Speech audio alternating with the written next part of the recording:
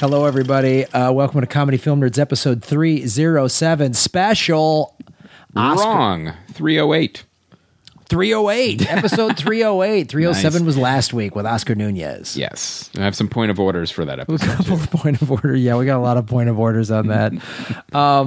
So this is our special Oscar preview. We're going to predict our Oscar winners with Should win, will win. we're going to do some should wills with the man who does this episode every year. You've seen him on some other entertainment programmings. Ladies and gentlemen, Doug Benson. Hey, everybody. How many years do you think we've been doing this now? I want to say 4, maybe 5. I think we've done it almost every year we've done the podcast, haven't we? We just It might probably have, yeah. started what time of year did the podcast become a thing? December 2009 Yeah, so we probably got together in February. of 10. Yeah, this Makes sense. this has got to be the 6th one. Nice. I like it. At least 5. At least All right. 5. At least 5. Might have taken a year for us to figure this out. Yeah. It's a thing that should happen. So the Then goal we should- today, not to ruin it. Yeah. Yeah, try not to. Let's see if we can have a 7th year, guys. Yeah. Let's just do a disclaimer right off the top. Do what you want in your Oscar pool. Don't listen to me. Yeah. Jumped on our throats. Yeah. Why do I have to hear from you about, you said it was going to win. Well, yeah, I'm here to predict. Yeah. But, Yeah, there are plenty of people saying the banks weren't going to fail either. Yeah. Yeah. Yeah, so Some things are just going to happen. invest in real And, estate. You can't go don't blame wrong, me guys. for it. Don't drag me into your why you didn't win $30. Yeah. That's what it was. It was the $30. Well, I want to give shout outs to the people that came last night. I was at the 3 of Clubs in Hollywood doing Mike Schmidt's new show, 2020, 3 comics doing 20 minutes each. A lot of fun. Definitely some fans of this show. How long is that show? About an hour? Yeah, Doug coming in right about 60 minutes, 60 and change. Everyone stick You to don't their have a time. host doing a bunch of time in between? As actually, Mike Schmidt is the host, so he splits his 20 up, does about 5 up front, then 15 between acts 2 and 3. No, wait. He splits his 20 up to 10, 10, 10, and 10. Yeah, puts it up into a nice 40. Yeah. No, we came in. I'm probably the only guy who went long. I did 25, I think. Oh. Will you be back, you think? Nah, I think I burned that bridge. When he walked off stage, he just pointed to the door. Yeah. Thanks, Nice Graham. try. But yeah, that was fun. Was just on Doug Loves Movies with Jeff Tate and who's the other dude? Ryder Strong. Ryder Strong. Yeah. Who's got a new And, movie coming out. We had a lovely time with him and both of them. And, yeah, it was a good one. And what else? Well, before we get into our Oscar picks, we should tell you guys that for the Oscars, we're going to be doing live Oscar commentary, but it won't be available as a podcast. It's only going to be available at rabble.tv. So if you go to rabble.tv and log on, and you can create an account, then you can, there's like a message where we can see you real time make comments. And also, if for whatever reason you can't watch the Oscars live, but you record it, you DVR it, you can go back and sync our commentary up with when you watch the Oscars. Yes, that does get archived on Rabble TV. And the best thing is it is free. It will not cost you anything. And there's also iOS and Android apps. It'll be, there's any way you want to listen to us, you can. And And if you want to, if you don't want to bother the other people watching the Oscars, if you're at a party, you put it on your phone, put an earbud in. yeah, there you go. Put some, fancy up your ears with some electronics. And then they'll wonder why you're laughing hysterically at a very moving and heart-wrenching speech. Or during In Memoriam. Yeah. we're going to be cracking wise. Making jokes about who died last year. So there's that. In Memoriam is more like just here's a quick reminder Yeah. of everyone who died last year. You're like, oh, I thought he died years ago, or oh, really, he died? Like Who's that? yeah, and who's that? Is a lot of it. Yeah. So what time will we be starting, Graham? Well, the Oscars actually start at 5:30 is when the actual Oscars start. The red carpet starts at 4. I went to the site because normally it starts at 5. It does start at 5:30 according to the Oscars website on ABC.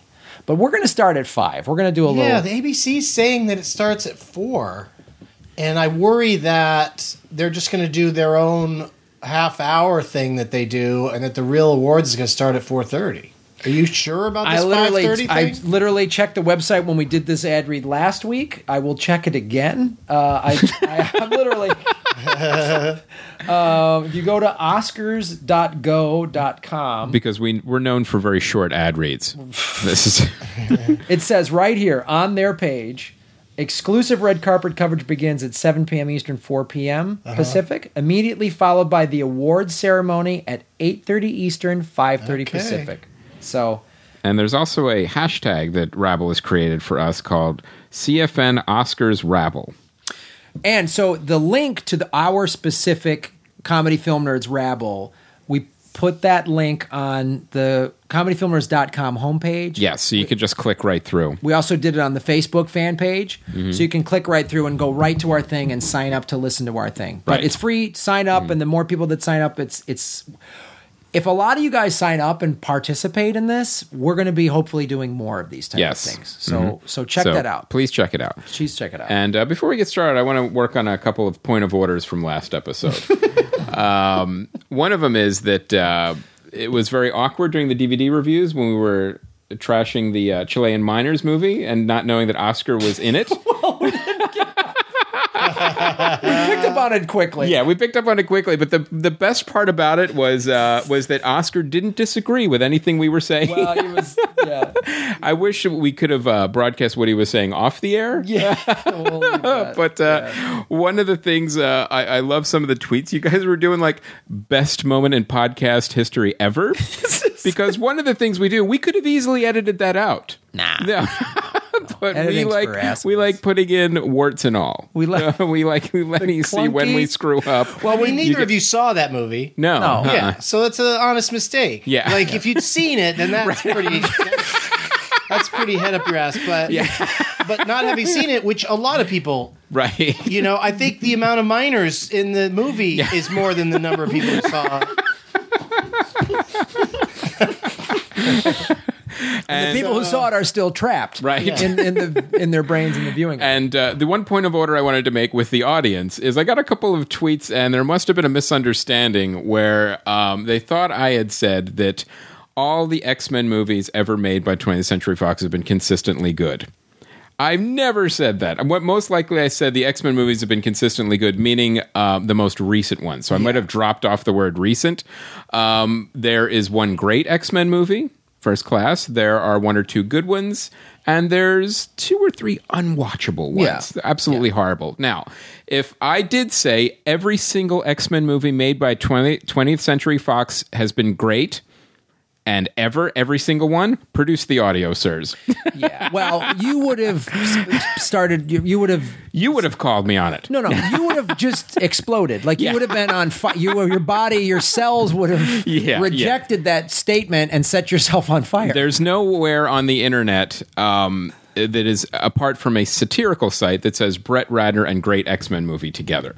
There's never they don't go together at all. So it sounds like you're point of ordering a point of order. Yeah, I am. I'm point of ordering a point of order Okay. on Twitter. But again, thank you guys for the feedback. We appreciate it. Occasionally there's a disconnect and we drop off a word. But when I said the X movies are consistently good, I meant the most. All the more recent reason ones. to go to rabble.tv because you can point of order us as we're speaking. Exactly. So there's no delay. You literally can point of order. The other cool things we're going to do, and there's no editing there either. There's no editing. We got to watch out. The other thing, we definitely during the commercial breaks, we're going to be doing some giveaways. We're going to do some quick trivia, and the first person to post their answer on the message board will give you some cool stuff. So what do you say? You want to get into it? I think we want to get into it. right. There's a lot to talk about. Oh, we got a big So long much to talk list. about. Yeah. So let's start with the Oscar-nominated Best Sound Editing. You've got Mad Max Fury Road, The Martian, The Revenant, Sicario, and Star Wars The Force Awakens. Best Sound Editing. Who do you think gets it? We're going to go should and will. I think Mad Max is going to get should and will. For best sound editing? Yes. I think, and the sound editing was, by my expert ears, was terrific on all five of these. Such good Here, good Doug. sound editing. Yeah, I sit there in my seat going, wow, they edited that sound great right there. So I think that's where, and spoiler for the rest of my choices, I think that's where they're going to give Star Wars a little something. Okay. Really? Because it's too big of a movie for it to not get something. I mean, that's possible that it'll get shut out. But I think it'll get something, just also because in that particular category, yeah, you think, oh yeah, those lightsabers sound pretty cool. And it probably won that award. The first Star Wars probably won that award. If that award existed at that time, Right. might not have had a sound editing award yet. Well, you wonder too, like when you have a movie like Star Wars, is it like, well, all of those effects, they're already in the library, the sounds, Right. So you wonder, like, well, do we need to give them an award? We've heard them all before. The Foley artist didn't have to work very hard on that one. Yeah, we already know what a bantha sounds like. And I think that sound editing and sound mixing have a tendency to go to the same movie because I think that's just how people check it off instead of giving it one of each. So that's where I'm throwing all my Star Wars weight is into those two categories. All right, Graham. I'm going to go, for editing, I'm going to go Mad Max Fury Road because there's an old adage is the loudest movie always wins with these. But I also think... some loud-ass movies. This is some loud-ass there's movies. a fair amount of loud. But I would go, it's my should and will because I think what they did, in my limited knowledge of sound, just from doing films and watching what sound mixers and editors do, I think what they did with Mad Max was unbelievable, considering the edits they had to do. Now, going to mixing, I'll jump up to mixing too, since Doug, I think you're right. They do a lot of both. I'm going to split it though. I think this is where they give Star Wars. They give Star Wars the mix and they give Fury Road the edit. Interesting. Because my thinking on that is they want to give Star Wars something, but I think they also really want to recognize George Miller in some capacity, and they're not going to give him Best Picture. Like, Mad Max is not going to get Best Picture. So I think this is where they're going to give George Miller a little love for this. And well, we may as well all do sound mixing now while we're here. Yeah. So you think this is where Star Wars? I think Star Wars gets the mix, and I think Fury Road gets the edit because of what they had to edit together in terms of all of those sounds, the music, and to hear the dialogue. That's what I think. Well, that makes me want to make them both Fury Road. But I am going to make them both Fury Road. That's the thing about an Oscar pool is you're like, do you want to hedge your bets and at least get one of those two right? Or, I'm going to go all in. I'm going to go Mad Max for both. Okay. Should and will for sound mixing and sound editing. All right. We should have done the research on that, like how often it goes to the same movie. Right. It's probably a lot. Probably is a lot. I think it tends to be. Most of the Academy people don't know the difference. It's the only time Transformers ever gets nominated. Yeah. It's it's the mixing and sound. Unless it has some random visual, song in it. Right? Yeah. Or they just know somebody's name and he's great, and they just check that box. All right, so let's go to then Best Short Film Live Action. Now, I saw the shorts, the animated and the live action shorts. Me too. Doug, what did you think? Well, I thought that every live action short was, in its own special way, a huge bummer. There were 5 really kind of intense. Intense or Ave Maria was just mostly frustrating because it was about kind of a religious clash where some stranded people were having trouble because they couldn't use the phone on the Sabbath and all that kind of shit. So that one was just frustrating. But then Day One is just an intense war story about a girl her first day working as an interpreter. That story was cool because the guy who directed it was actually in the army, and it's based on his experience with an actual interpreter, which they refer to as a terp. Yeah. So that was kind of, and what she had to go through on her first day, oh my goodness, was crazy intense. Right, and it just the ending is just incredibly upsetting. Yeah. I'm upset talking about it, Chris. Yeah. And then Everything Will Be Okay is frustrating child custody thing where a father tries to get out of the country with his daughter because his visitation is so limited that he wants to just leave town with her. And the whole thing is just him trying to get out of town with this little girl. And the little girl's amazing. She's so good. She's an amazing actress. And then the end of that is like, it's so intense. And the character arc of the girl, the character arc of the guy in a short film. This is a 20-minute movie, which is why, for all of the dumb crap the Oscars does, especially this year, making it like a whites-only country club, for short movies, they really pick amazing films like that tell complete stories in 10 or 15 or 20 minutes, some cases maybe 25 or whatever, but like this movie's an amazing film. These movies were nominated by the people over the years who have won or achieved something in the area of short films, so it's a different actually pool of people watching them. Yeah, so it's and everybody gets to vote on which one's going to win. So then refresh my memory, what happened in Shock? SHOK? Wait, Shock was the one. Wait, that was the one with the stick figures, right? Wasn't that Shock? No, this is live action. Oh, right. Yeah, Shock was. Well, the Stutterer one was good. What was Shock? Now I'm blanking. Shock is something else that's heavy. I'm sure they were all really pretty heavy. Shock! I'm looking it up right now. Oh, Shock was the kid who finds the bicycle. So it's now there are two boys having to deal with being in a war-torn war zone in Kosovo, and oh my God. And it's also like the ending is just brutal. The ending is very upsetting. Like I was in tears watching all of these, except the Ave Maria was just sort of cute and funny. It was okay. But then Stutterer is like a point of view thing about a guy who stutters, and you hear him speaking very eloquently in his head, like you hear his thoughts, but then when he tries to speak, he can barely get a sentence out. And it's he's been talking to this girl online, and she's like, let's meet in person, and he's just petrified. Yeah, he doesn't know what to do because he's charmed her typing to her, but he doesn't. When he meets her in person, he's not even going to be able to speak. He's so nervous. So that one to me was the ultimately the most. It was creatively interesting, and then it was uplifting in a way that if you're watching all of these together and then voting, that's the one that I think people would vote for just because it had that sort of happiest conclusion. Is that your will, or are you giving it a should and a will? That's the thing is, even after watching all 5 of them, like how do you decide which one of those is best? They're more wildly different than the 9 movies that are competing against each other for best picture. Because best picture they just tend to nominate only heavy shit, but I don't know. I'm just going with Stutterer just because kind of in a will should kind of way. I just sort of thought that was the most satisfying. But that short film package, I would recommend.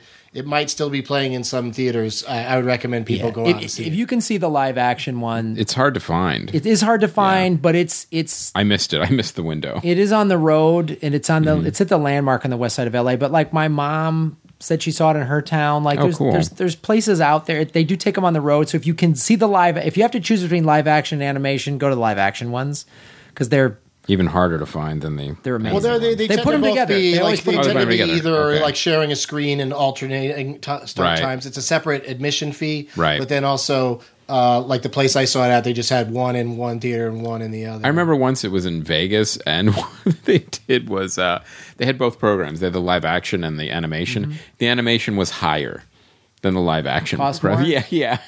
The other thing, too, is the price on this was a lot lower than a regular movie would cost that I noticed, which was cool. So for me, I think I'm going to go Shock as my should will, just because...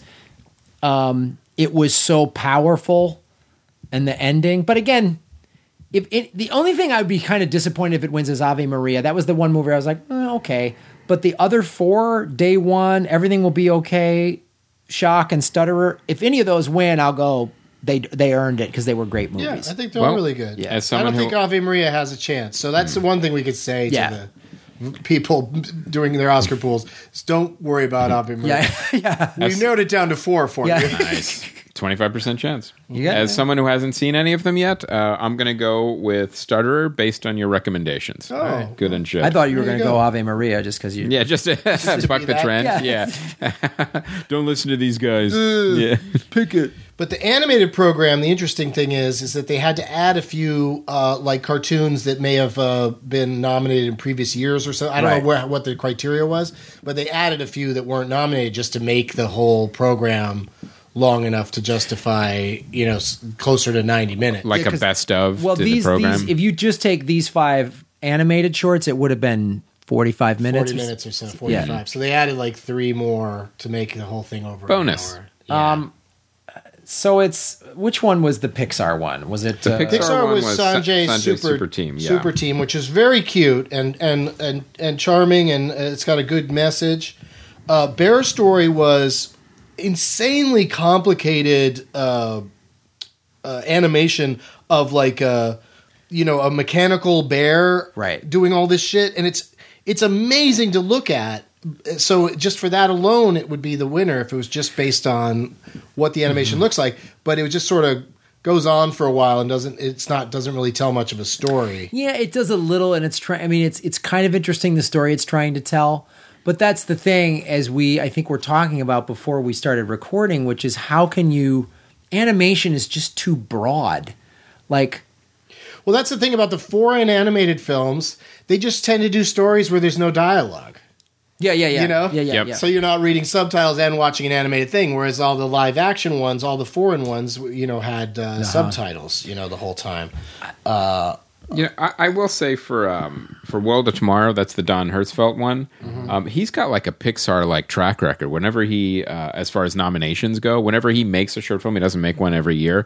Chances are it gets nominated. He's probably one of the highest rated, one of the highest nominated animated short. I saw this at Fantastic Fest last September on a bill with then Anomalisa played. Oh wow! Afterwards, okay. And both of those blew me away. Like to me, World of Tomorrow, skipping past We Can't Live Without Cosmos, which is a really interesting look at the Russian space program. Like it's got some dark turns, and then it's also sad too. it starts really cute. Is it like Solaris, like the original? Sure, yeah, it's animated Solaris. And prologue is just is just a very violent battle between two guys, and one of them's completely naked, so his dick's hanging out the whole time. I can't watch. And they warn they tell you to get the kids out of the theater before they play that one. Really? Yeah. Oh, yeah. Because it's just like a 300 movie or something, but animated in like pencil drawing with kind just of grunts, animation. and there's no it's just like and just swords a and violent naked fight. But World of Tomorrow, They that should was have called it that. World of Tomorrow. That's Violent the stick naked figure fight. one. That's the thing where the robot voice lady is explaining to a little girl just what horrible the technology is. Just That's her future self talking to her. yeah, and it's just All right, I'll tell you what. So it's cute and bleak at the same time. And you know what? A lot of his movies are like that. They're like you're laughing hysterically at 1 second, and then you're like you feel this pit in your stomach a couple minutes like later. hilarious and like, oh god, Yeah, my god. Yeah. To me, World of Tomorrow is my should win. The super team, the Pixar's will win it because I don't know. They're just Pixar was cute and they're gonna win. Let the Pixar win. I'll tell you, no one makes despair hilarious like Don Hertzfeldt. And I actually wasn't a big fan of Sanjay Super Team. I thought it was cute, but I didn't think it was at the same bar as some of the other Pixar shorts that we've seen over the years. So I'm going to go with could and should World of Tomorrow. All right. I think also World of Tomorrow has a leg up because it's on Netflix right now. A lot more people can see it. So a Yeah. lot of the voters are going to stumble onto that one. It's like 17 minutes and it's on Netflix. And so if they watch that, they may just walk away thinking, I'll just vote for that because it was so good. And they won't compare it to the others. All right. I think. But that's, it's a tricky one. I hope don't know how often I've gotten that right over the years. Like even seeing them doesn't seem to help. It makes you feel better about at least you've seen them. Yeah. You know, you feel somewhat educated, but still doesn't. Because also one could argue that the animation in World of Tomorrow is very simplistic. Yes. And so that therefore maybe they'd go for something that's a little flashier. That's why I make Sanjay's super team my will win. Okay. Because I think the voters are gonna do that. They're gonna go, oh well, the actual anime, because this is such a, like we talked about, such a broad criteria. What are you talking about? Animation, animated story, animated, the actual technical aspects of anime. Like how do you? So I think people see when they see Pixar, because technically it's always so, and technically visually it's so amazing, no matter what it is, that people just go, oh, Pixar. Right. So yeah, and it's got a cute message, because it's a Indian dad is sad that his kid just wants to play violent video games, and then the kid figures out a way to turn Indian characters into a violent video game. So everybody's happy. Yeah. It's a wonderful compromise. All right, so let's move up to Best Makeup and Hairstyling. You got 3 movies nominated: Mad Max Fury Road, 100-Year-Old Man Who Climbed Out of the Window and Disappeared, long title, You'll Never Win, and The Revenant. Yes. Well, that's that's sort of the, every year there's something nominated because somebody has old age makeup. Right. So obviously the person playing the 100-year-old man is not really 100 years old. I haven't seen it. And obviously The Revenant has, I wonder what happens in that movie. Pretty cool, like wound. It's all. Oh, okay. Got it. Where'd he go? Yep. I just saw him climb out of that window. Don't need to see a trailer. Now he's nowhere to be seen. And what are we going to do for the rest of the film? The end. Thank you. But yeah, and The Revenant, has like lots of good wound makeup, obviously. But I just think that's a great place to go ahead and give a little Oscar to Mad Max. Is that your should will? Mm-hmm. Because also every character has some sort of makeup and hairstyling going on. You know what I mean? It's not just the 100-year-old man or just Leonardo DiCaprio's face. Interesting, Chris. I'm going to go with should Mad Max because there's a lot going on in makeup and hairstyling, but will is The Revenant because everyone looks so dirty and grimy and grungy. It had that effect of, like we talked about before, you believed that they were really out in the wilderness about to die and killed by nature in every single scene. I think I got to do the same thing. I think my should is Mad Max, but my will is The Revenant. Actually, you know what? Now that I think about it, I'm doing should will. I'm doing a should will Revenant because Mad Max had a lot of really cool stuff in it, but I think what The Revenant had to do in terms of authentic looking, as far as we know what trappers in the whatever 1800s look like, I think it just depends on how wacky the voters get with just going down the line, because Revenant is poised to win a lot of awards, and sometimes the movie that's got 11 nominations wins 8 of them, and sometimes it's The Color Purple and it wins 0 of them. Right. So, it could really flip either way, just depending on what, Well, if it was this year, The Color Purple wouldn't have been nominated. Yeah. That's right. It was ineligible for being too black. Yeah.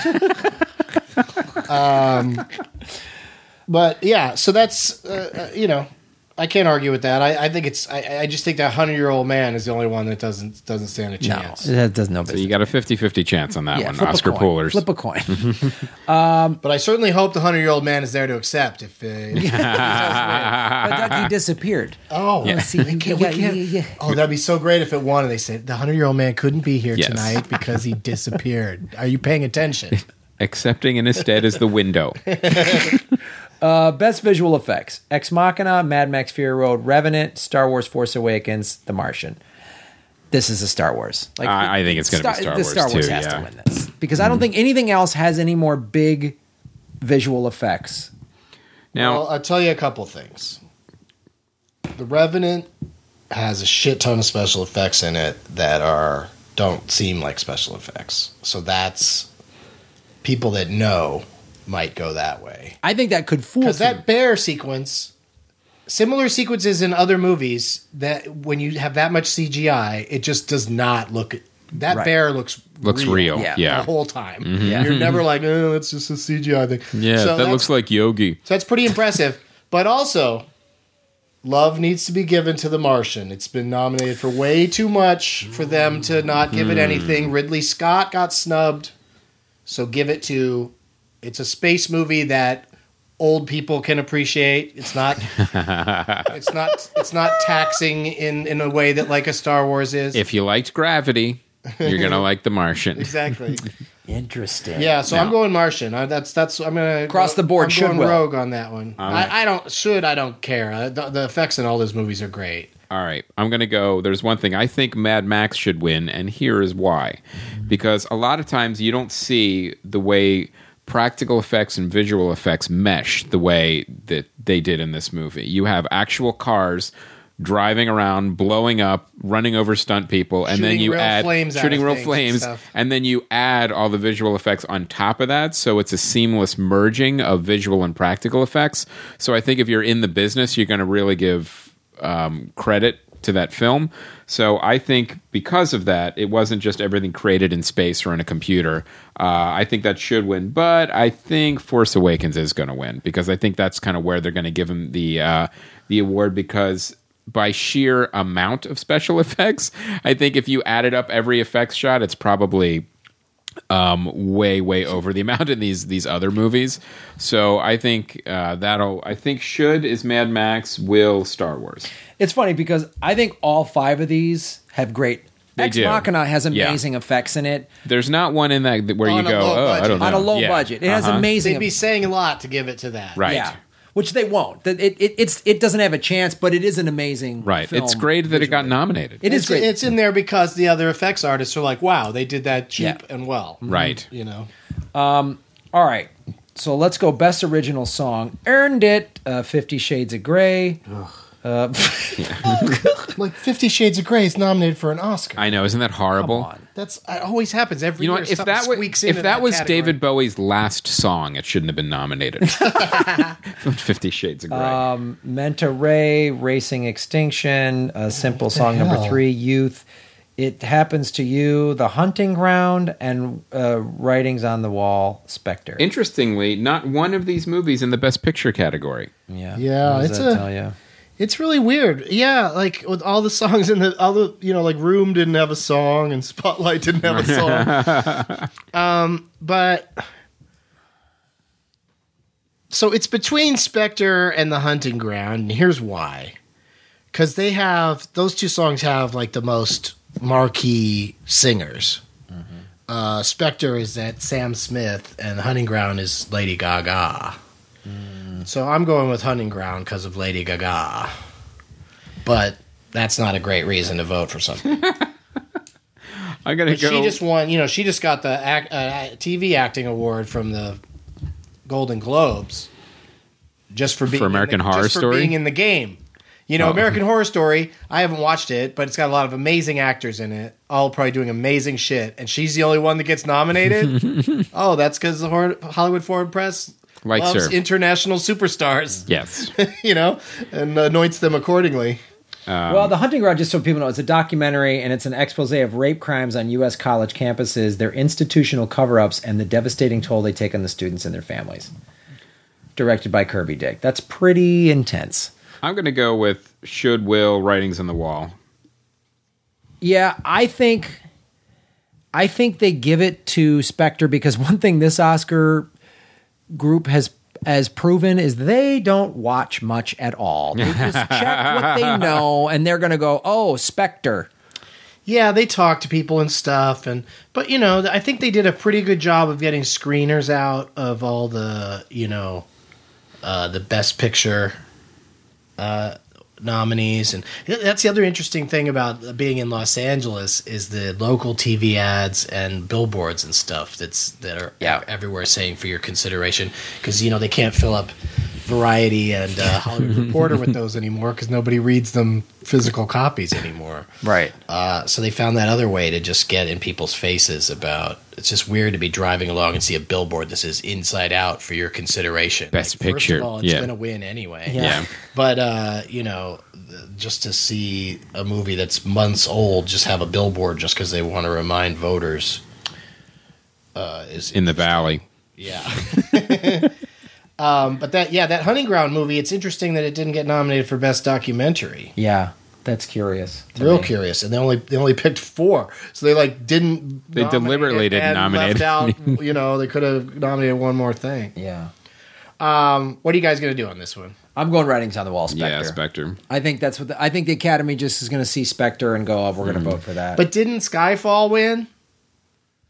That's why. Is that just going to be sad to just keep giving it to just because it's a James Bond movie? Because for me, it was a disappointing James Bond song. I don't remember liking it. Yeah, I don't remember it jumping out at me either. I just think that's what they're gonna do. All right. Best Original Score: Bridge of Spies, Carol, The Hateful Eight, Sicario, Star Wars: The Force Awakens. Now, John Williams. Yeah, I don't. But Ennio Morricone, first score in a long time, and he's won every other place where they give awards for best score. He's won it. For Hateful Eight. He won a Golden Globes. So that's what I'm going with. I'm going with the, I honestly sentimental. I mean, he's amazing too, But John Williams, how much new stuff did he have to write for? Exactly, that was already in the computer. Whatever he used. He just opened up a file and pasted it onto the thing. Just come on, modernize it. So I'm going to abstain from should. There's none of these scores that I went, this is the one that should beat the other ones. Mm-hmm. But I think Doug is right. Hateful Eight will win. It's funny that Bridge of Spies is the first Steven Spielberg movie to not have a John Williams score in I don't know how many years. Yeah, he was busy. And he was busy with Force Awakens. But that's funny that the guy that did a score anyway. Yeah. So it's more like Spielberg just knows how to get the right score out of people. Thomas Newman still got nominated.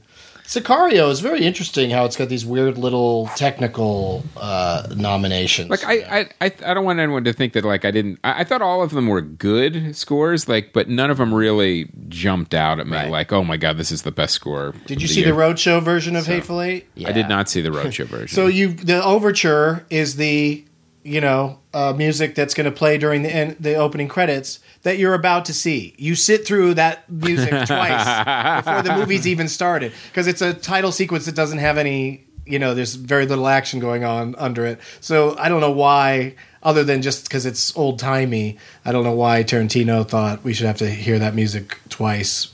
Make it longer. Back to back. Yeah, it made it even longer. I think...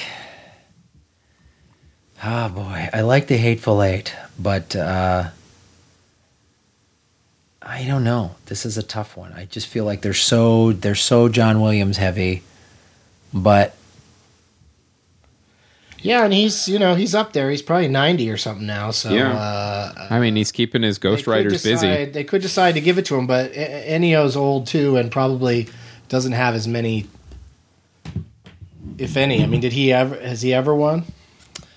Did he win for one of the spaghetti westerns or something? Might have done a long time ago, but Ennio Morricone.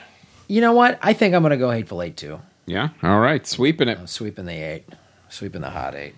All right. Best costume design. This is Carol, Cinderella, The Danish Girl, Mad Max, Fury Road, and The Revenant. Now, I will say I'm probably the only one in this room that saw Cinderella. Mm-hmm. They were very extravagant costumes. That's what you yes. I saw Cinderella. Oh, you did? Yeah. And but the thing about it is as extravagant as they were they overly creative, or were they more like just kind of make it look overly extravagant to kind of look like almost like an animated movie? Well, some are saying this is where Danish Girl could get a nod, get a win, something in the win column because people like that movie, and it's probably not going to go home with much. But I really think that just in terms of originality, Mad Max has, the best costumes? I feel, this is a tough one because usually big flamboyant dresses is what wins. There's no one on there that has that more than Cinderella. That's what I mean. And literally almost every scene. And literally Sandy Powell is nominated for Carol and Cinderella. So, I feel like here's what I'm gonna do. I'm gonna go should Mad Max, will Cinderella.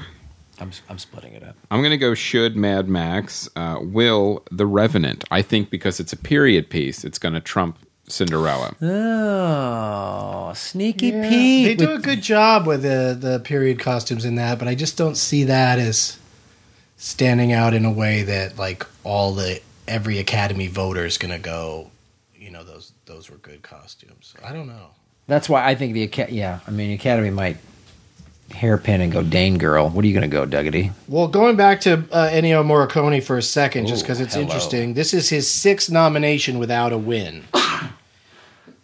Bless you. Thank you. But in 2007, they gave him an honorary award. So he's got an Oscar, but not for actually writing a score. And he's, arguably one of the best ever. So I'm definitely sticking with him. And then for costume design, I'm going to go. I'm should and will Mad Max. All right, Doug Benson, big should will. Best production design. We've got Bridge of Spies, Danish Girl, Mad Max, The Martian, and The Revenant. Ooh, that's another tough one, except for Danish Girl. I'm going to tell you this right now. I'm going to go Mad Max, should will. Yeah, me too. Because that's it's the biggest, craziest design. I mean, they designed a whole world. Yeah, there's a whole bunch of shit that needed to be, not made from things that already exist. They had to create it. The Martian created this, Mars and all, not only just the habitat from everything from the rovers to the shuttle ship, the shuttles, everything. So it's definitely it's not a bad place for them to, Yeah, like I was saying about the effects, that's not a bad place for them to just give it to it. Production design on Bridge of Spies was fantastic. I mean, everything from them building the Berlin Wall, those sequences, it was really amazing what they put together. But I don't know. I mean, Mad Max, like you said, it's a completely fully realized creative world. I mean, these people in all of these creative areas all put Mad Max in their top 5, and then those people get to vote again, and they're obviously quite fond of it. It's gotta win some stuff, I think. I'm gonna go. Oh, geez, should Mad Max will The Martian? Oh, all right, Chris. All right, bye.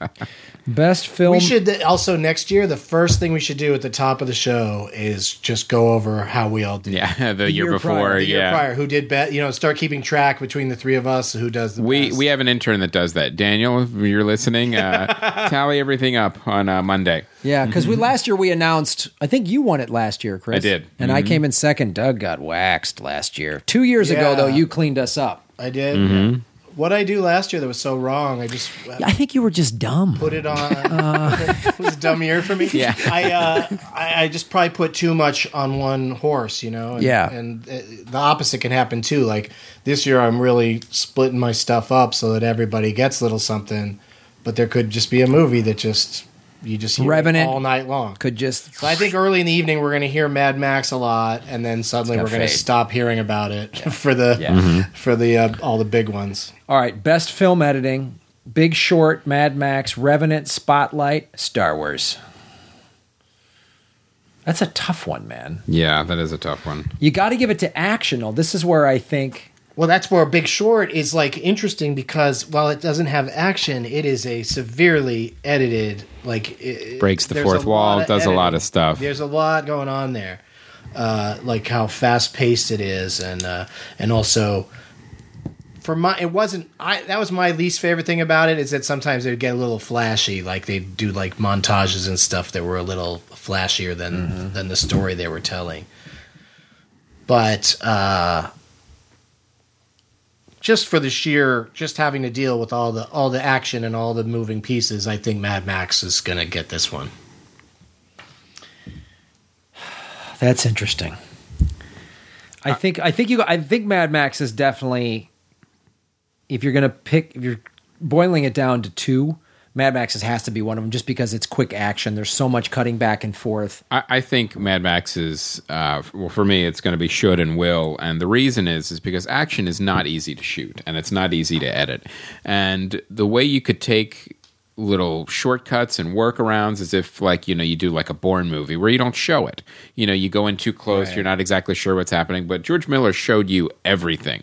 You knew exactly what was going on. Mm-hmm. You could see everything clearly, and it was put in a way that just kind of raised the adrenaline, which is what an action movie should do. So I think Fury Road should and will. Yeah, I mean, I think Revenant's just a nice one too. These are all good picks. Spotlight will never get it, not because it.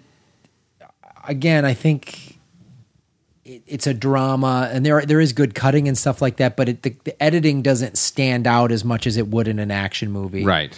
But for a movie that's that much just people talking about trying to figure out what's going on, it's really fast paced. Really fast paced.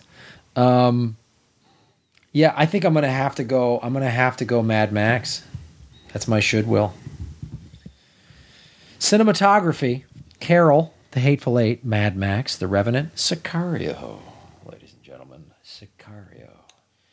Now this is an interesting one because The Revenant was the best shot movie, period. Yeah. Like of those, especially of those five. Mm-hmm. The cinematography is just amazing.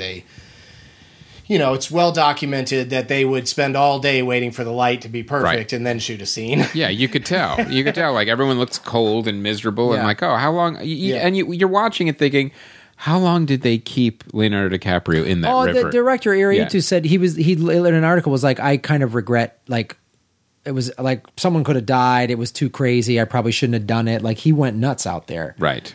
And so he did a Colonel Kurtz. Yeah, he did.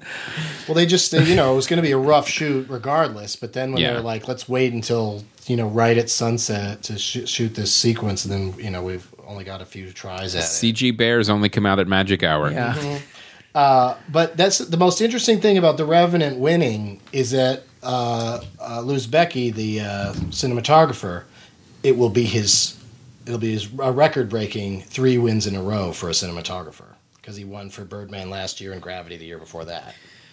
Well, so it's like, will the Academy look at that and go, we're giving him too much, or will they go, well, he's the best one every year for 3 years in a row? I mean, because Gravity and Birdman in this movie, the cinematography and all of pretty them, amazing. is not just amazing to look at, but also physically amazing. Yeah. Even Roger Deakins is probably going, what the fuck? Yeah, and that guy's also beloved, great. Yeah, that's cinematographer. That's the thing. Why what you just said makes me kind of lean towards Sicario in the sense that they might go, Lubezki just go, we've given it to him, and Deakins is a guy that is like one of the more amazing DPs out there. Well, also the guy who shot Hateful Eight's also great, yeah, and they also went to all that trouble to do it in 35 millimeter and whatnot.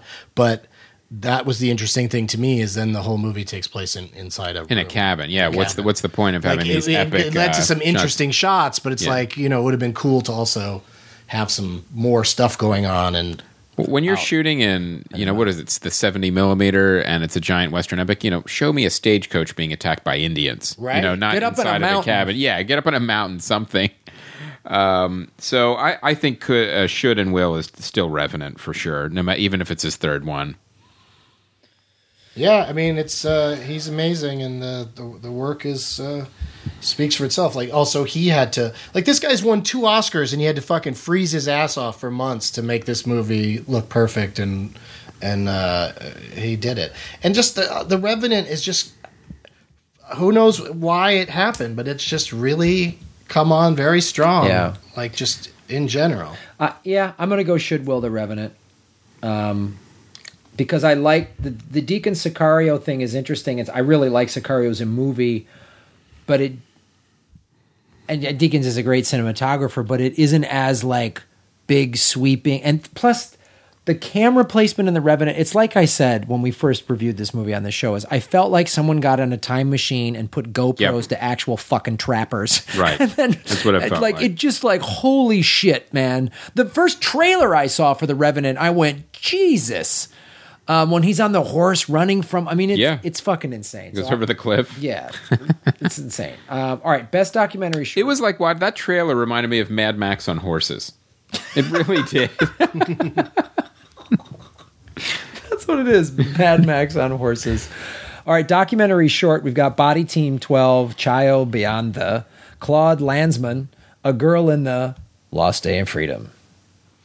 All right, well, you're leaving out words. But, No, it's Chayo Beyond the Lines, Claude Lamont, Spectre of Shoah, A Girl in the River, The Price of Forgiveness, and Last Day of Freedom.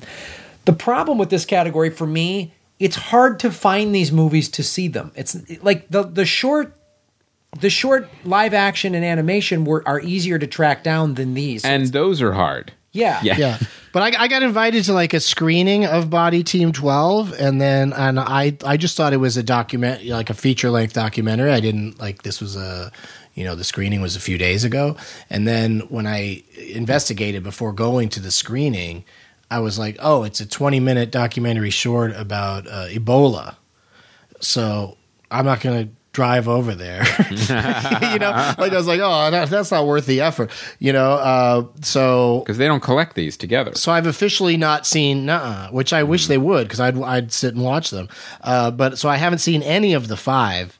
But there's a word in one of the titles that seems to be the kind of thing that they give this award to Claude. As often as possible, and that is Shoah. Anything that's, Holocaust related is that's where I put my money. Here's where I'm going. Last Day of Freedom, because... What's that about? I'll tell you what Last Day of Freedom is about, and here's why they're going to do it. They're going to try to save their skin a little bit. When Bill Rabbit realized that his brother Manny had committed a crime, he agonized over the decision to call the police, knowing that Manny could face the death penalty, but hoping he would instead receive the help he needed. Manny, an African-American veteran who served 2 tours in Vietnam, suffered from PTSD and has found it difficult to obtain health care. That's how they're going to get a black man on camera. Other than Chris Rock, they're going to let this guy win and go, yep, see? Because... I guess so. It's just that, I just think a lot of them are looking at a ballot that just says Last Day of Freedom, and they don't even know what it is they're looking at. I'm going to go with A Girl in the River. How much research do they all do? Yeah, I think A Girl in the River, The Price of Forgiveness, because I like when they can't decide on a title and they just use both. Right. Yeah, because either of those could have been a title. Yeah, all right, I guess we'll just... A girl who went in the river and disappeared. Yeah. Became 100 years old. Yeah. River girl. All right, best documentary feature. Amy, Cartel Land, The Look of Silence, What Happened Miss Simone, Winter on Fire, Ukraine's Fight for Freedom. I've seen Amy and What Happened Miss Simone. Have you seen these, Doug? Oh, that's funny. I said there was 4 earlier in this category, but there's 5. I just didn't see Amy. So there's 5, and it's interesting that Hunting Ground didn't make the cut. So that makes me feel like the Hunting Ground isn't as powerful as at least as these other 5. I've only seen Amy. I never saw The Look of Silence is sort of a sequel to what was that other one called that won previously? Optometrist was born after the 1906 murder of his brother during the genocide of Indonesia. Yeah. Burdened by his parents. What was the first one called, though? I forget that. It was The Act of Killing. That's it. So, while also probably great, The Look of Silence feels like it's sort of rehashing or like a lot of similar kind of material as that other one. Mm-hmm. The rumors, the words on the street is that What Happened Miss Simone is getting some traction because Netflix is pushing it on the service because it's their movie. So they want it to win, so they're doing a lot of ads and stuff. I've heard nothing but good things about Cartel Land, but the Amy documentary, like, you can't ask for a better portrait of a great artist that died too early. Like, it's so, exhaustive in... I liked it. And the thing I said on this show that bothered me about that, I like hearing they just didn't go to any... They just used voiceover for everybody describing these really painful memories of Amy, where I wanted to see them go into the person, talk about, like, the mom going... Well, they were all really still in denial and still sort of acting like, there's nothing we could have done. And, right. And it's sad. It's a good documentary, and they do cover it, and it is like, oh my God, you as like a comedian who is... It wasn't like I did a bunch of Amy Winehouse material, who I'm sure I made some joke somewhere along the way.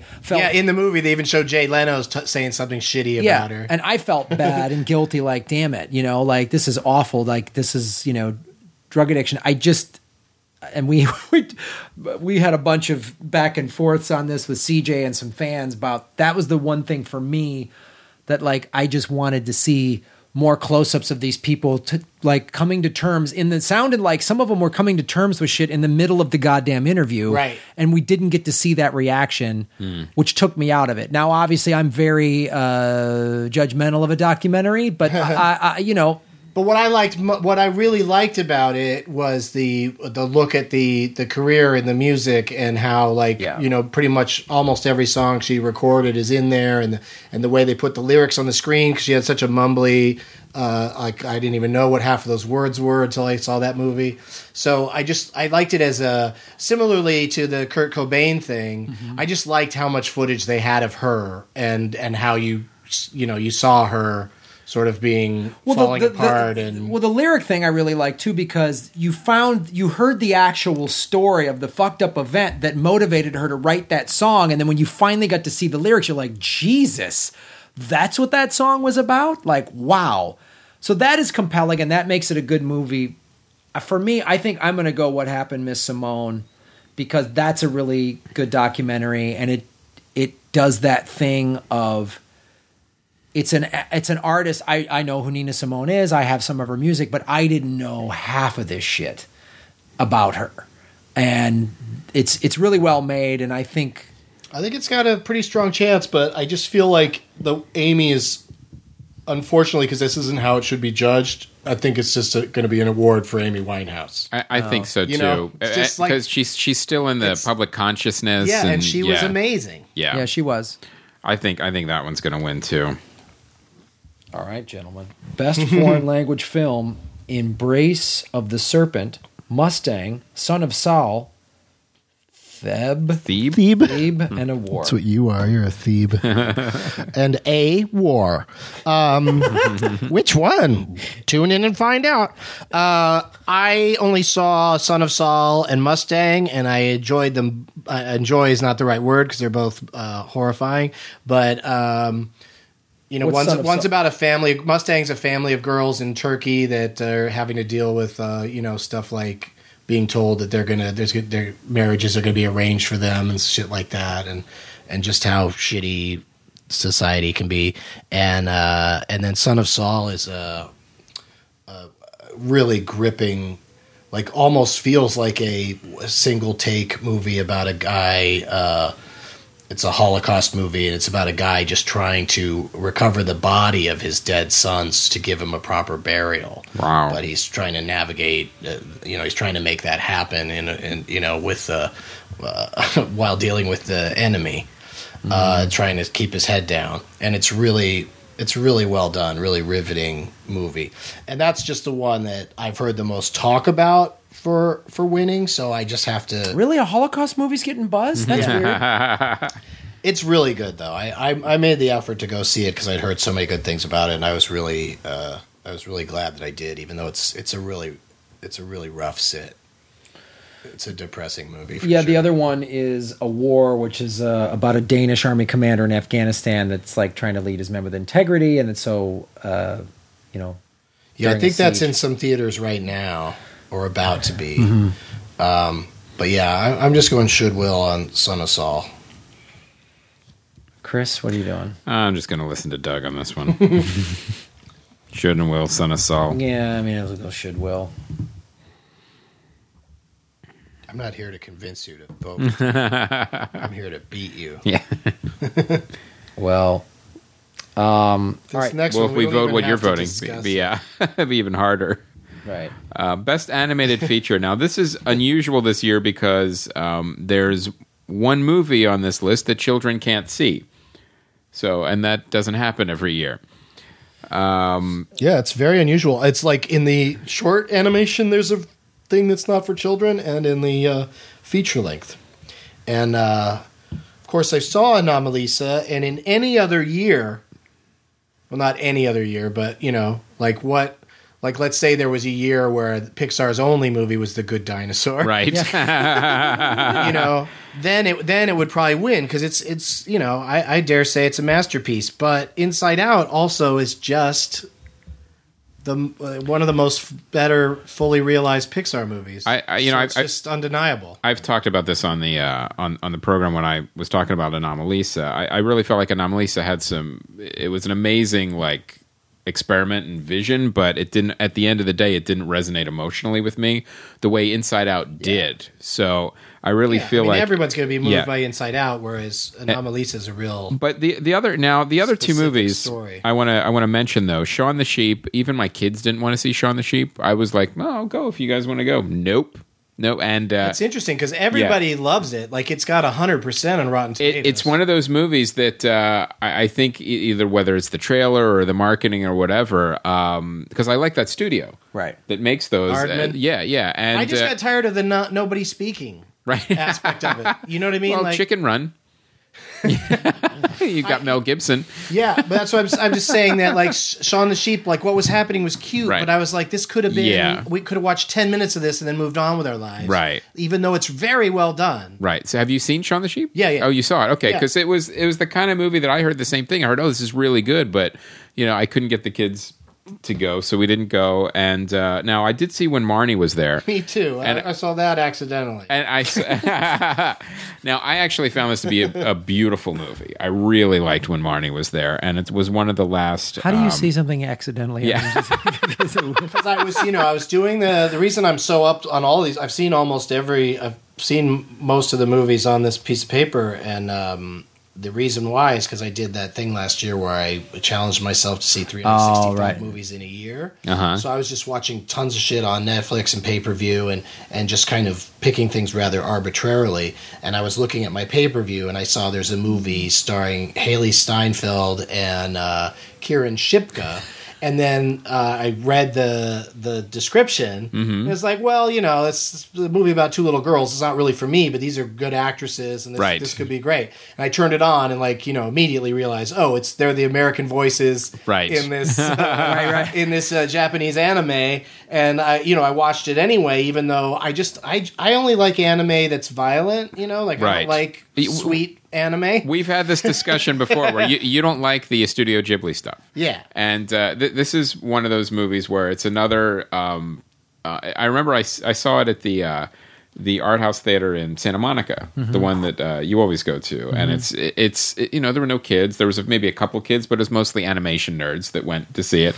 And it was a really touching, coming of age girl who's kind of she's an outsider, and she strikes up this friendship with a girl in the house, but you're not sure, is this girl in her head? Is she a ghost? Why does she recognize the things around there? There's a kind of a mystery that unfolds, but it's done in such a sweet, heartfelt way. It's a really good movie. But I still think Inside Out is going to win. I think, and it deserves to. It deserves to. It's a solid movie. Mm-hmm. And Boy in the World is I have not seen, but it's another movie like that. It's more of a sweeter kind of anime thing. Mm-hmm. But I didn't see it. So but Inside Out is just gonna.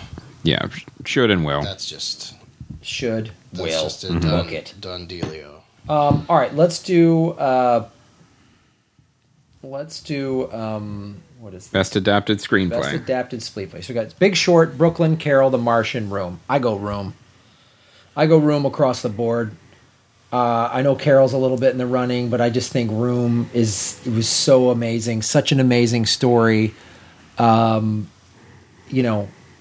this book, and I think it's just I think it was fantastic. I'm going to go Martian on this one. Really? Yeah. Really? Yeah, I am. And I will say... Because of all that great comedy. Yeah.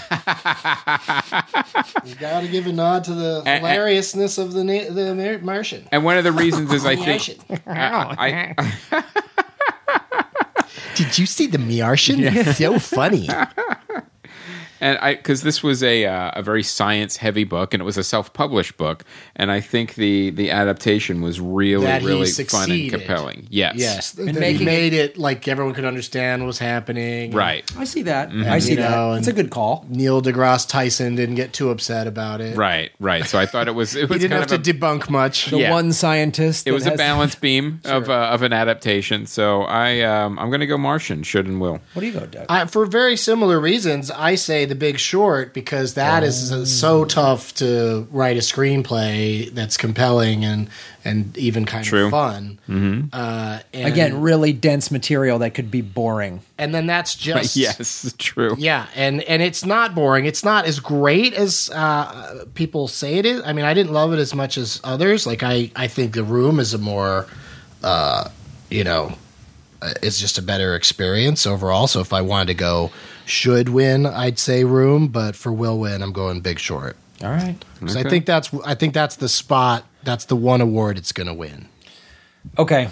Original screenplay: Bridge of Spies, Ex Machina, Inside Out, Spotlight, Straight Outta Compton. Now this is interesting. It's always interesting how there's two movies that are based on historical things that actually happen, and it says original screenplay. Yeah, that's what I was thinking, especially with something like Spotlight, where it's based specifically on written articles that were actually made. I beg your pardon. Three things that actually happened. Yeah. Bridge of Spies really happened too. Yeah.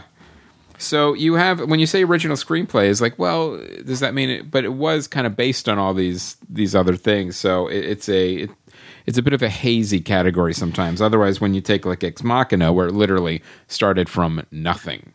Yeah, well, Inside Out to me is obviously the most original screenplay of the five, if that's how you're judging it, and then Ex Machina would be second. And this is where, does the Academy want to make right with the black vote thing and go Straight Outta Compton in this category because they can? Or will it be further embarrassing that two white people or three white people will get up and accept when their names are called? So I'm just saying that this is a chance to award Spotlight, and that's a good place for it. I think this is where they're going to award Spotlight too, and I think what happens when you watch like Mark Ruffalo, I think it was either Golden Globes or SAG Awards, in his speech talk about, let's not forget about the survivors. That's the kind of thing that I think emotionally will resonate with the voters to go, yeah, you know what? This is an important issue, and you also aren't going to take shit because, it's a white movie. No, this is an important thing, and I think the way these people in all the other award shows, the interviews they're doing, how they're making it all about their survivors and pushing that sort of, get help if you need it kind of message. I think that's something that does resonate. And it's like, remember when Common gave, I think it was last year, 2 years ago, gave that great speech at the Golden Globes, and then I believe won again in the Oscars, and that's part of I think those real powerful speeches in the other award shows, I think they influence votes, because I think there's just some Oscar Academy members going, we want that at our show. You know what I mean? We want that emotional it's speech. so hard to put a we on these group. Right. They're all individuals. Yeah.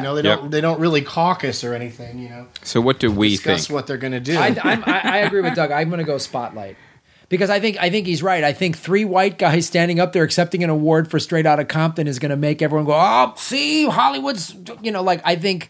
Oh, I don't. I think it's the opposite. I think they're going to take the easy, cheapest way out. See, we gave a black movie an award. Right. But they can't get together and discuss it. That just has to happen. Oh, they're getting together and discussing it. Well, yeah, in small groups. Yeah. But the thing about Straight Outta Compton is that, I think the reason it's in this category is that the other writers We're white. Well, no, that the writers nominated it, but now everybody gets to vote votes, from all categories. So I don't think it'll be so important to them to I'm going to split give it to him. I think they'll be a little more petty than that, Doug. I think I think it's going to be should Spotlight will Straight Outta Compton. All right. Okay. Chris splits it. Guys are having a split now. We got someone's got to win this pool, and someone's going to lose it. Best Supporting Actress: Jennifer Jason Leigh, Hateful Eight; Rooney Mara, Carol; Rachel McAdams, Spotlight; Elise Vikander, Danish Girl; Kate Winslet, Steve Jobs. By the way, acting is not accent. There's a difference. I know they start with an A, but accent doesn't immediately mean great acting. Oh, that's so amazing. They did an accent. No, not really. Now, supporting actress. Yeah, yours are great. Okay. So here's my beef with this category. My big fat beef is that fucking Rooney Mara and Alicia Vikander those are lead roles. Yeah. They're as big a part as the person they're playing opposite of that got nominated for Best Actor and Actress. Mm-hmm. So that's some bullshit. And Rachel McAmy Adams is is only in a couple of scenes. If you put her screen time against the screen time of some of these other nominees, there's going to be a definite difference. Well, and the other side of that spectrum is Jennifer Jason Leigh is barely in Hateful Eight compared to. She barely speaks. She's sitting there all the time. Yeah, and then Kate Winslet is, she's around quite a bit too. But at least that just feels like a more traditional supporting role. Just doing her hard R American accent. I mean, that's what does scare me a little bit about Spotlight and how I've not chosen it in a lot of categories, because there's definitely.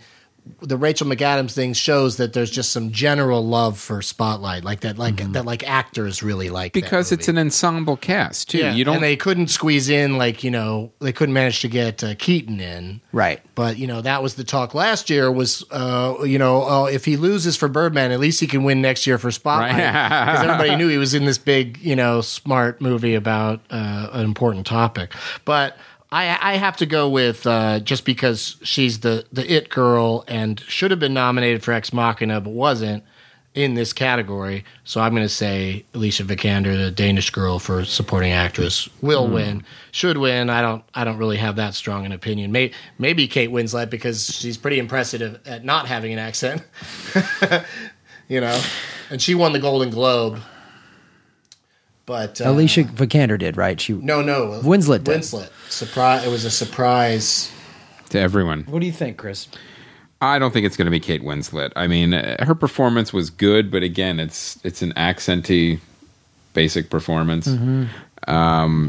Does she already have an Oscar? I don't know. She didn't win for Titanic, did she? I believe. I think Spotlight might squeak by here. With a she won. Yeah, she won for The Reader, and she's been nominated. Oh, The Reader! I forgot about that. Yeah. She's been nominated 6 times and won once.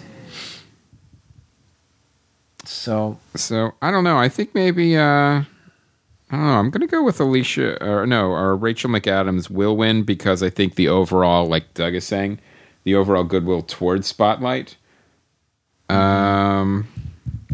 All right. I think I'm gonna go Rachel McAdams. I think they're gonna do that same thing. I know. Mm-hmm. I think Rachel McAdams. I think this is where Spotlight starts to make a late push in the show. Could be anybody. I didn't really enjoy Carol that much, but to me, Rooney Mara really, that's the heart and soul of that movie. Like she's really good in it. Actress, man. Yeah, she's very good. All right, Best Supporting Actor: Christian Bale, The Big Short; Tom Hardy, The Revenant; Mark Ruffalo, Spotlight; Mark Rylance, Bridge of Spies; Sly Stallone, Creed. It's got to be Stallone. It's got to too. be. It's just too much of a career capping. He won 40 Rocky. years ago. Yeah, and he's Rocky again in this movie. Like, it's just like, that's what bummed me out about Creed, is that I didn't like the overall movie that much, but I thought he just slipped right into that again and did a tremendous job. I love the film. It's every couple of years you hear, well, this is the last Rocky movie. And then another one shows up in a couple years. Well, that's what I liked about this one. They could still do another one. Sure. Yeah. They made a Rocky movie without making a Rocky movie. Like, it was about the son, Creed. But I just didn't find him to be an interesting character. Yeah. I didn't think he had anything to play other than I want to win the fight. And my dad was a big deal, and I don't know. I just didn't get into it except for Stallone. I just thought he was so good. Well, that relationship, man, and when like Stallone's like diagnosed with cancer and all that stuff, like that was, I think, It just it reminds you of what a likable character Rocky was in that first movie. It was the heart of that character that made it win all those awards and make him a person we've had to see in movies all these years. Terrible, terrible movies. yeah. He's been a movie star all this time because Rocky was so good. Right. Yeah. And Rocky won an Oscar. Like that was, he broke on the scene winning an Oscar. He didn't get nominated for Demolition Man. And it was also that one of those things where he insisted in playing Rocky. Like he had to wait to make it happen. Like, sort of like what our friend Ryan Reynolds has gone through with Deadpool. Yes. Now, I want to say one thing about Mark Ruffalo and Best Supporting Actor here is I thought he did an amazing performance, but he just wasn't in the movie as much. When you look at like supporting role, he had an amazing speech at the end, but you look at a movie that's set up specifically for an ensemble cast, there's no one picked to be like, you're going to be supporting, like with... right. That's Creed. where it just got confusing for everybody. Like it just didn't acting wise. It's not winning that many awards because it is an ensemble, but it won the ensemble award at SAGs, right? Right. So that's a pretty powerful sign because most of the voters are actors and actresses.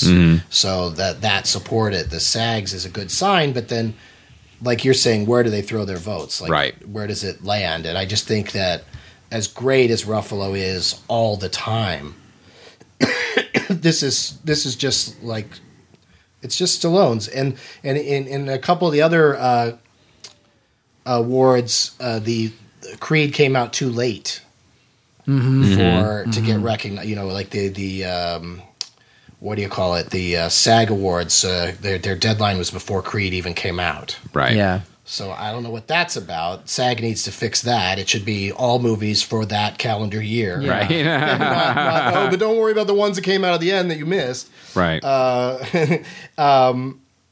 I think that, but Rylance is an amazing actor who, He's not in Bridge of Spies enough, I don't think, to warrant. Yeah, and he's also, it's like a part of what's great about his performance is how unshowy it is. Yeah. So it's almost like too subtle. But he just won the BAFTA, and there's a lot of the same things are lining up with those awards. But I think today at 5:00 is when the Oscar ballots have to be in. I think the voting is so like... We better hurry up and finish recording. Yeah. Damn None of them are going to listen to this. But what do you guys think? I'm going Sly. I go Stallone. And here's the thing about Christian Bale is he's a beloved actor, and he clearly...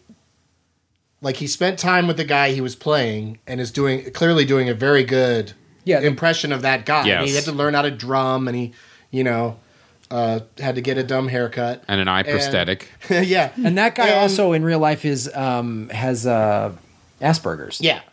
So, but that's the thing, is that, so what that he's doing a perfect job doing like an impression of somebody none of us know.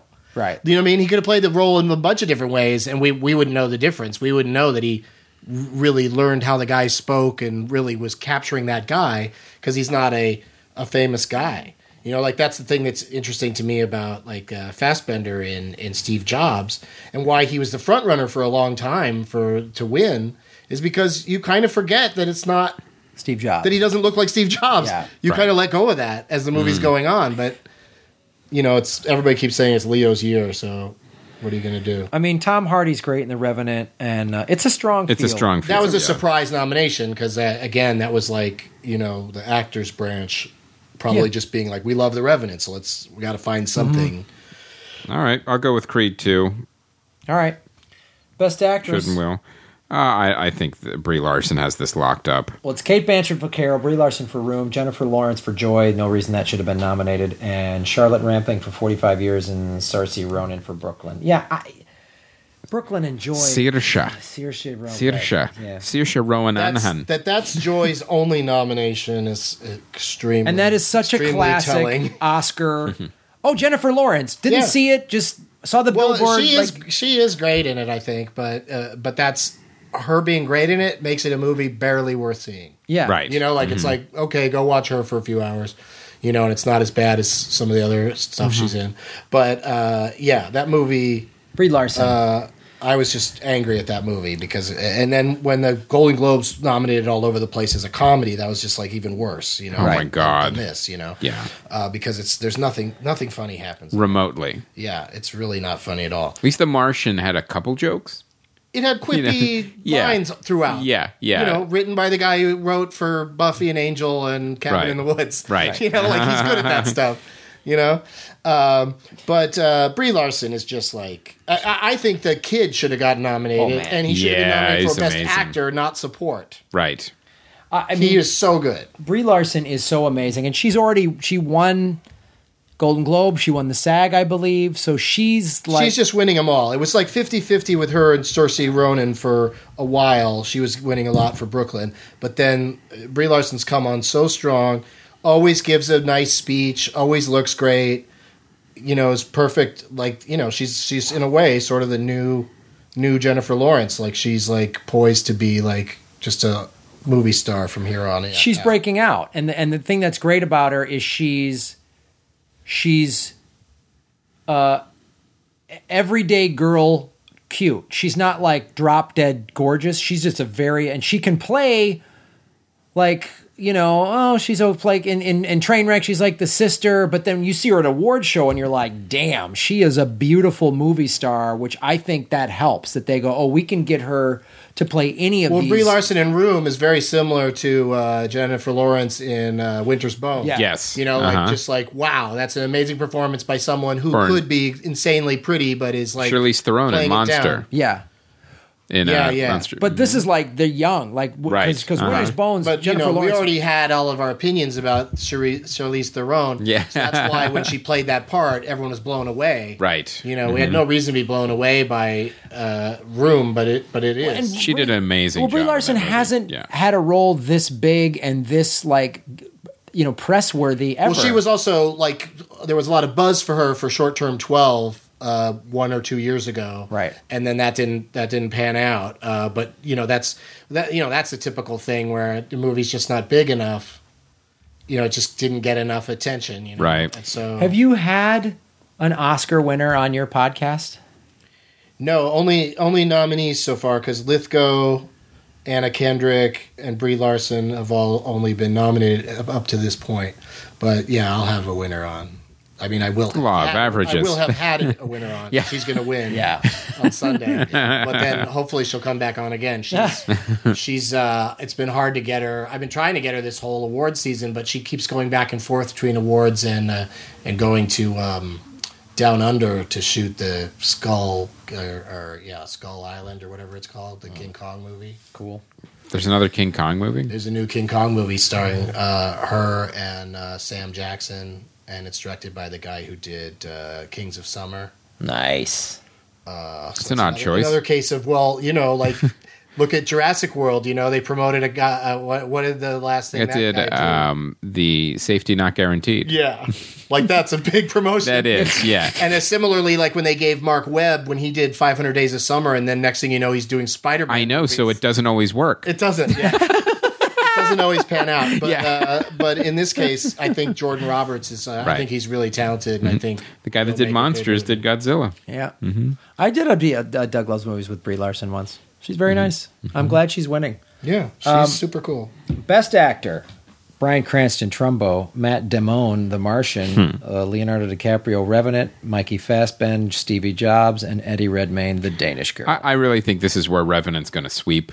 Yeah, I see this as Leonardo DiCaprio should and will.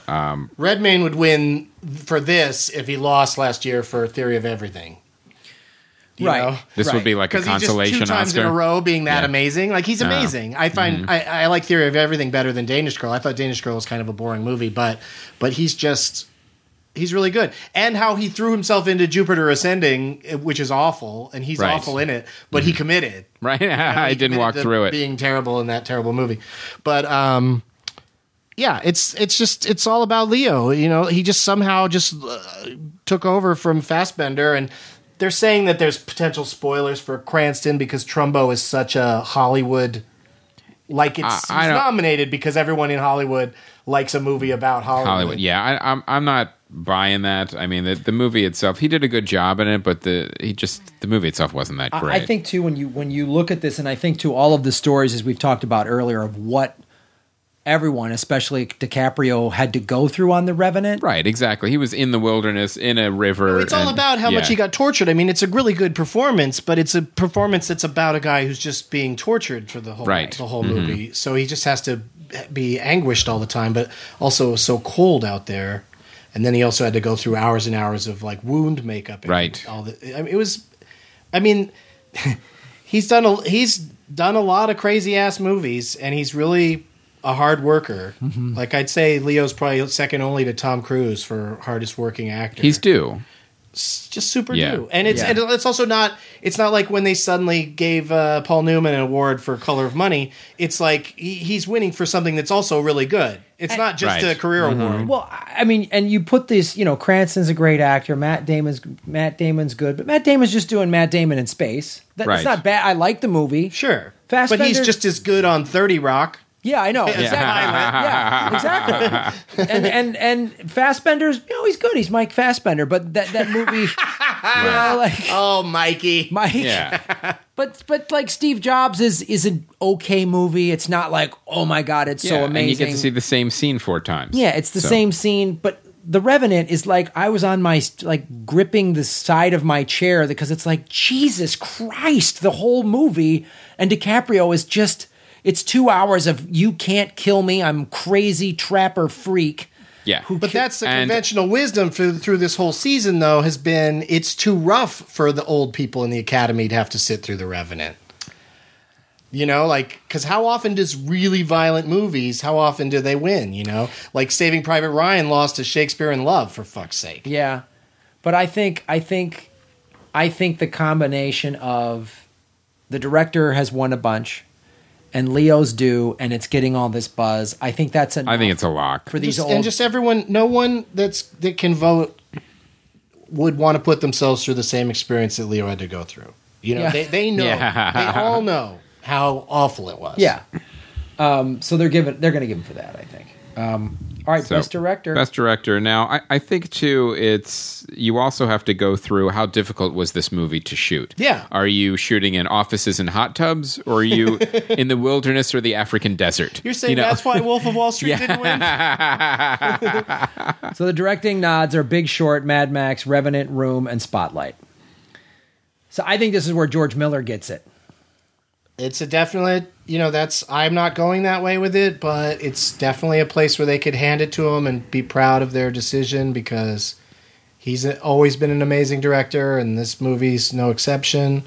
And Inarritu, they've given a bunch to. Well, you know, he just won last year for Birdman, so, but Birdman. He ended up making a movie that's, in my opinion, better than Birdman. Oh, definitely. So how could he lose? He won last year for the one that's not as good. I mean, Birdman's still pretty cool. Like, Birdman's the kind of movie, the more I watch it, the more I like it. Like, the first time I sat through it, I was like, enough with the drumming, you know? But as I watch parts of it on cable, it's pretty amazing. Mm-hmm. And also amazing just because, you know that they did it in those super long takes. Right. Yeah. So it's super hard for all the actors to... I don't know. I think I was originally going to go Revenant should and will, but now I'm thinking Mad Max should, Revenant will. That's interesting. Yeah. Go ahead and give out your shoulds to whatever you want. Doesn't matter. Lenny Abramson, by the way. Mm-hmm. Have you guys seen Frank?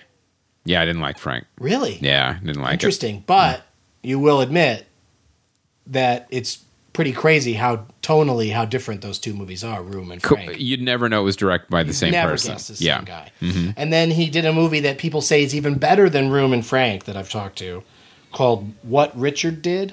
I haven't seen that one. So I want to check that out. I think he's incredibly talented. The Room is the most riveting movie. What he did, as much as I love The Revenant, I think The Room is a more fully realized experience. if you want to go for like direct, I mean, George Miller did a lot because he's doing all these practical effects and created this world. That's why I'm leaning Mad Max. But The Room, what he did, Lenny Abramson, like the first part of the movie where they're in the room and how that was shot and how you felt as an audience member, how it seemed a little bit bigger, how it was, you were scared like this. How do you feel trapped in that room with those two people? And that's the mark of a good director. And a lot of you feel that. The director made you also feel kind of the point of view of the kid, a lot of times. And then it was just like, oh. And then when they got out, what that was like visually and how he directed these actors, like I think that's an amazing piece of directing because you're dealing with shooting in one location for half of the movie, and you're shooting all these tight, close scenes. There's such a possibility of it being boring, of it like, who gives a shit, whatever. But it was so gripping.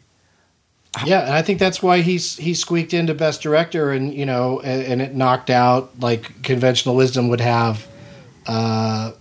Ridley Scott getting a nomination. Spielberg's not in there either. I know. But that's the thing about Bridge of Spies is like, while I watched it, I thought the story was interesting enough, and when it was over, I felt like it was. I didn't feel like it was boring or a waste of time, but I wasn't blown away by have that. I'm kind of surprised that it's managed to get so much love from the Academy, and if Mark Rylance doesn't win, I also won't be surprised if it's the movie with a lot of nominations that just gets shut out completely. I think it's going to a little bit. And then you want to talk about, again, Tom McCarthy, how he directed this movie, how he cast it, how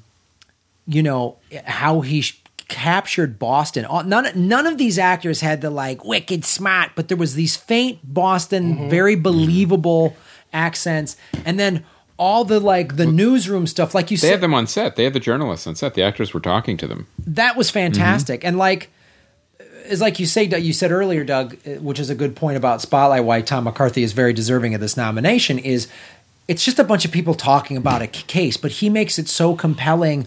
All those scenes where he gets a whole season of The Wire into a 2 hour. Exactly. And there's those great scenes, and doesn't feel rushed. And it's not overly emotional either. There's not scenes that are trying to make you cry over the plight of these children. Because Michael Keaton is a crusty booze drinking news guy. And the young reporters come in, well, we got to do this. Make it better. Get out. Get the fuck out. And they all stand there and look at him, and he's like. And one of the things that it's great that Tom McCarthy did, which I thought was amazing, was he made the scandal like a main character. Like that's the way he shot it. Was everything? It's almost like this elusive character that they're chasing, almost like a detective story. So he almost personified it a little bit, the way like they were trying to run it down and figure it out. And it was the way it was shot. That's all credit to the director, as everyone's kind of trying to track this down, what happened, uncover everything.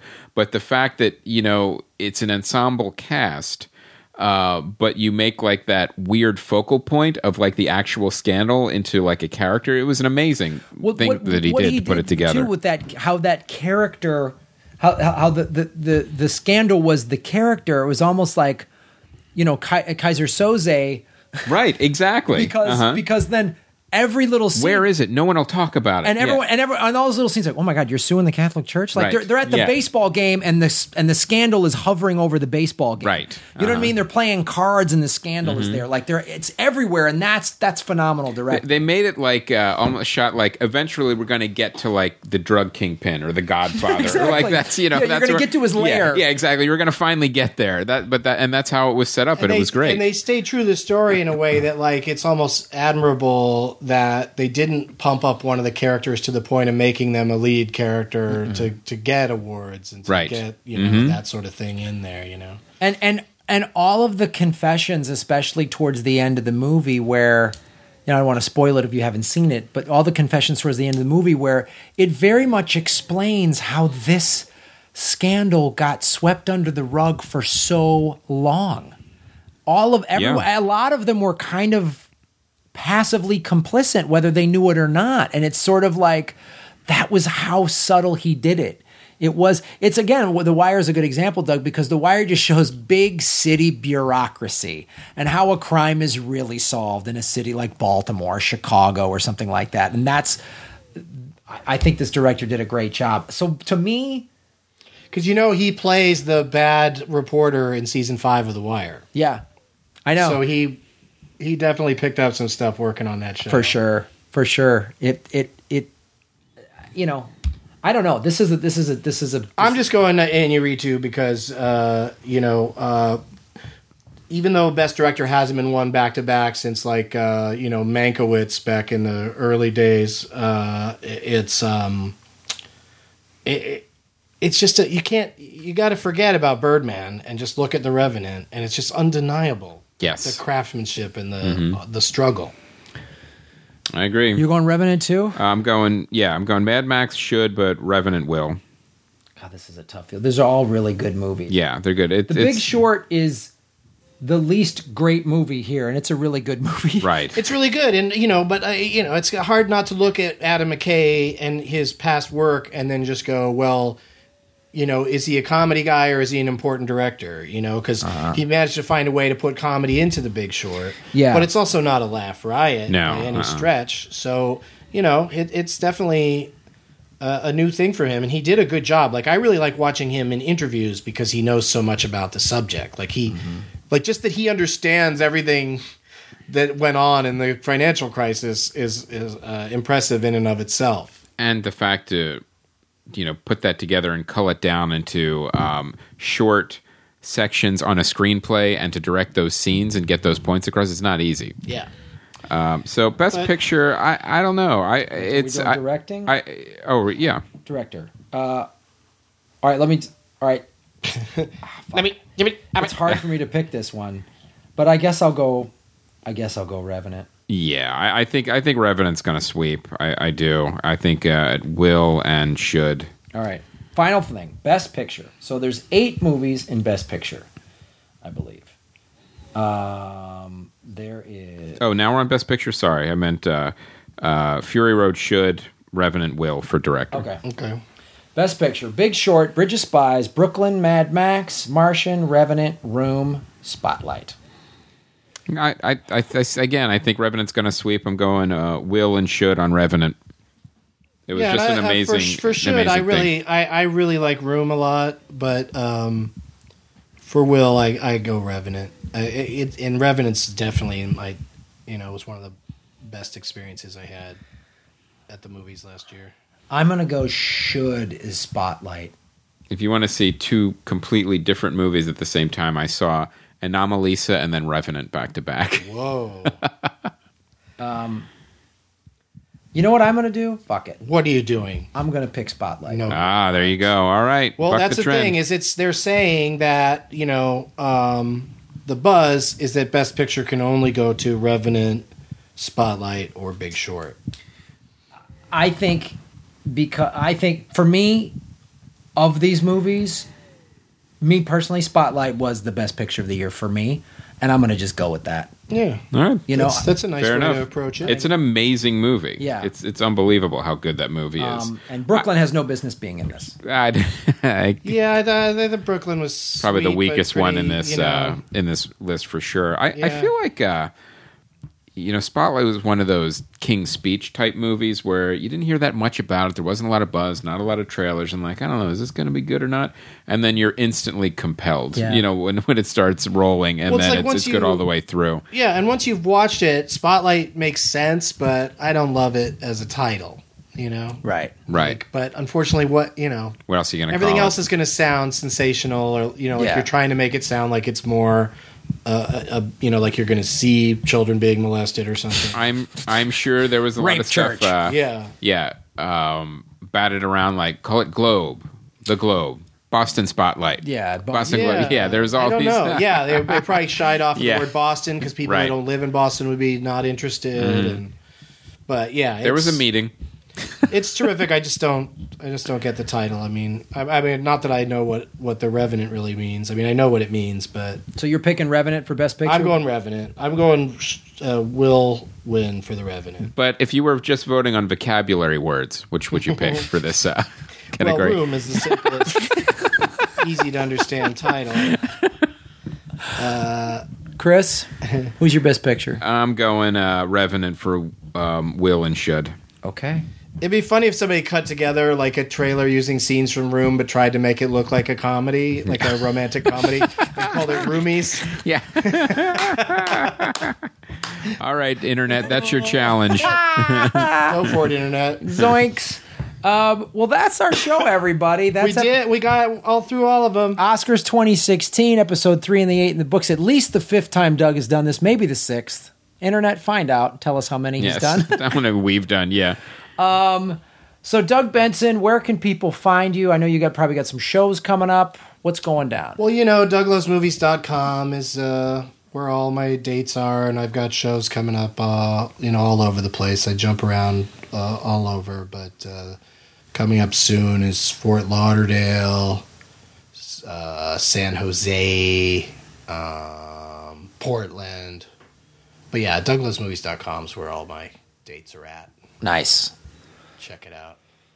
All right, I'm going to be so this Saturday, the 27th, doing the Graham Elwood variety show at the Lab at the Improv. That's Saturday the 27th at 10:30 in Hollywood, California. Tickets are like $8. There's no drink minimum. Not bad. Come on in. It's a good show. We've got Paul Gilmartin is doing his Republican character. Oh, right. There's these two guys that do this sort of fake country band, but they're excellent musicians called the Brothers.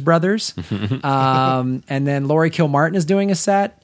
I'm going to have one more variety act, and then going to have maybe a little special guest drop in. So come to the Hollywood Improv February 27th. I'll be headlining the Improv at Harvey's in beautiful Lake Tahoe, March 2nd through the 6th.